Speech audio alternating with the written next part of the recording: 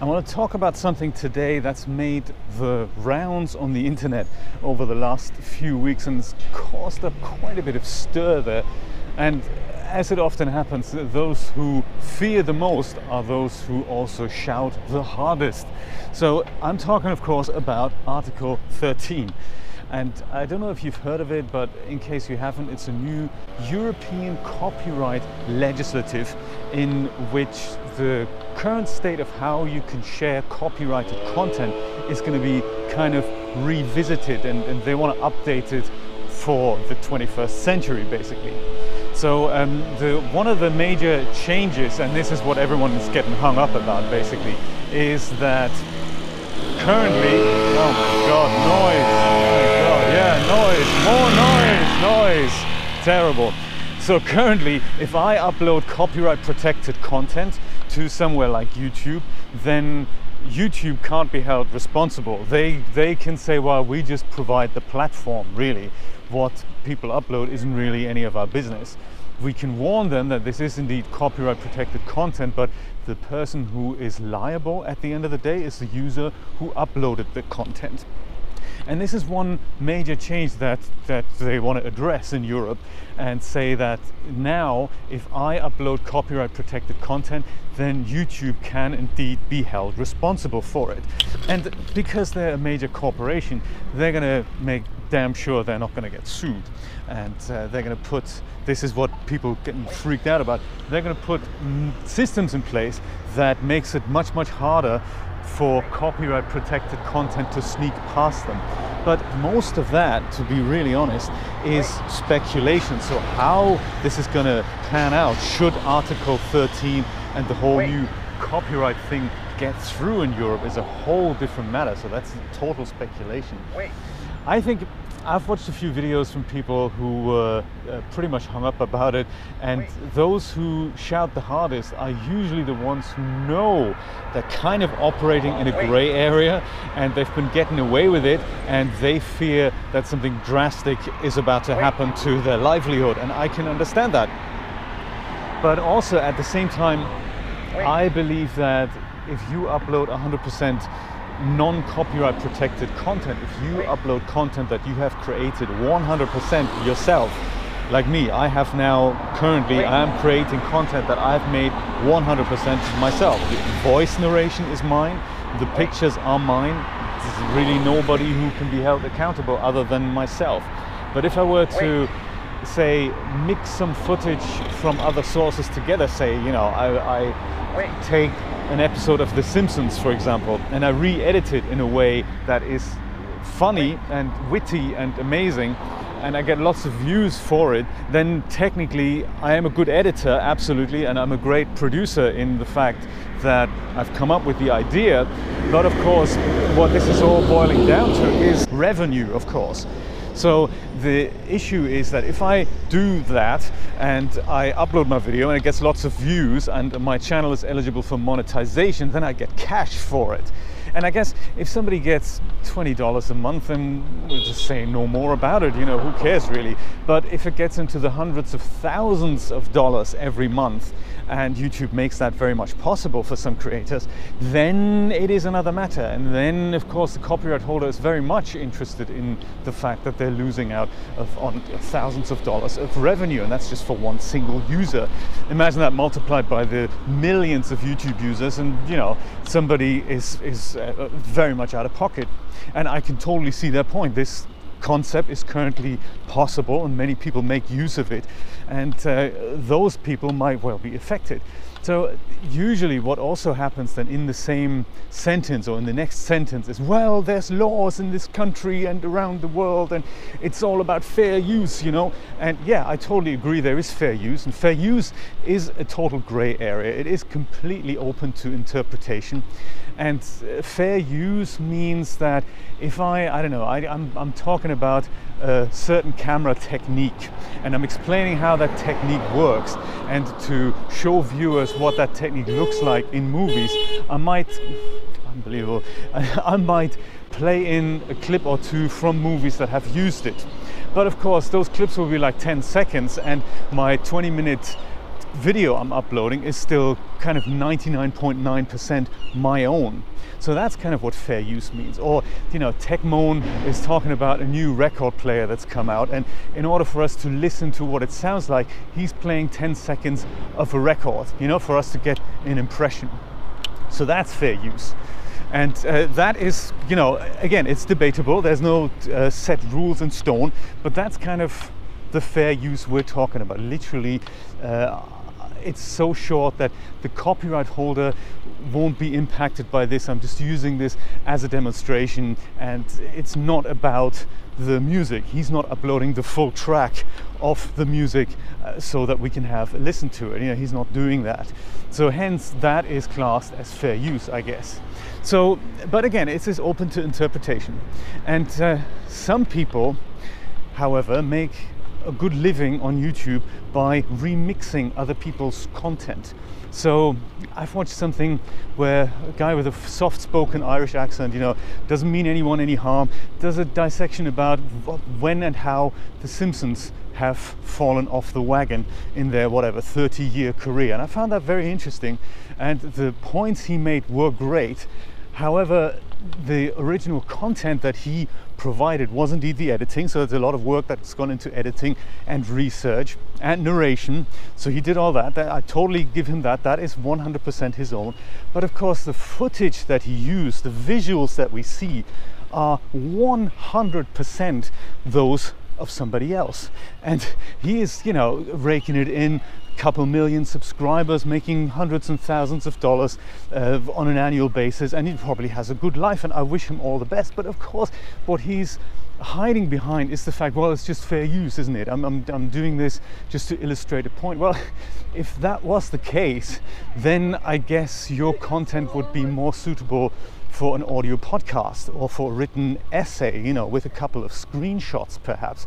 I don't think anyone could argue with that. But if people get to see more or less unedited footage that somebody else has put a lot of money and work into, and you're flogging this as your own, well, you're doing something wrong. You know, it's the same with film reviewers who kind of talk about a movie and then give us 30 minutes worth of footage from that movie. They're hiding behind the fact, well, I need to explain the movie, don't I? So I'm going to show scenes from the movie, and I'm going to kind of edit it together like an extended trailer. And, you know, this is really good for the movie because, you know, people see my thing and then they're going to go spend money on the DVD, or they spend money on going to the theater, to the movie theater, I mean. And of course, that's not quite the case, because people watch it for free and they think, oh, okay, I don't need to go and see that movie anymore. And that's the issue, basically. The rights holder of the images that some people are using is not getting cut in to the money that's flowing there. And it is substantial on YouTube, or it can be substantial. And these people, you know, build a livelihood on it. And I'm trying to do that, to be fair. Yes, I'm trying to cash in on that deal. I would love to just make videos like this and get paid for it. That's fantastic. Then I can quit my day job, and, you know, it's a wonderful world. And for some people, that is indeed reality. And I'm not saying these people don't put the work in. No, absolutely. It's just ethically wrong to take somebody else's footage and then make money off the back of that and not cut the original rights holder in. So currently what happens is, if I upload, I don't know, a music video, for example, then YouTube's content ID system will flag that, and it'll automatically say, hey, actually that content belongs to somebody else. You're going left, you're going right, excellent. You're going left, I'm going left. This content belongs to somebody else, and we're going to notify them because they're a rights holder, they've registered with us, and we're going to notify them that this video is being monetized, and the revenue is now not going to me anymore. It is now going to the rights holder. I don't think it's going to be 100%. I think YouTube are still taking their 30% cut, and 70% no longer goes to me, it goes to the rights holder. And it's a fully automatic process. You can appeal that as well on YouTube and say, hey, actually, I have written documentation here that says I'm allowed to use that content. And, you know, then I guess YouTube would say, okay, our automated system made a mistake. We're going to send that video to the many masses, and then, you know, it's live. But it's not always like that. So I don't really know what's going to happen if and when Article 13 is approved, but it certainly wants to address this issue that remixers of other people's content cannot just get 100% of the revenue that comes out of YouTube and just use this as a cash machine. That has really got to stop. And you know, some people claim fair use, and you go, this is not fair use, this is just a blatant rip-off. So I can very much understand the other side of that as well. People who've spent hundreds of thousands, millions of dollars into creating content, and Joe Bloggs from nowhere, takes it and makes an unpopular movie really, really popular, and my revenue goes up, and the person who's actually nearly got broke making that movie in the first place, he doesn't get a penny. So that can't really be the solution. Now, I've been working in like real television for 25 years, and usually what happens there is if like a real TV station wants to make a program, say the BBC or ITV or NBC or whoever, and they want to use a piece of footage that belongs to someone else, these guys have departments, and these are kind of rights clearance departments, rights management departments. And the way this works is they're contacting whoever is in charge of the footage, be that music, be that a movie clip, whatever. Could be live footage, could be archive footage, could be anything. They get in touch with these people and they say, hey, we'd like to use X, Y, and Z. I don't know, we're making a documentary about whatever, Lance Armstrong, and we would like to use some footage from, I don't know, 15 years ago when he was still active. And you contact these people, they say, yep, sure, for 1 minute of footage on air, depending on what distribution you're going for, it's going to cost you X for a set amount of time. And then usually the broadcaster goes and pays these people, they then have the rights, and then they can officially use it in their documentary. So that's perfect. That's how it used to work. And of course, back in the day, only larger corporations had the technology to do that.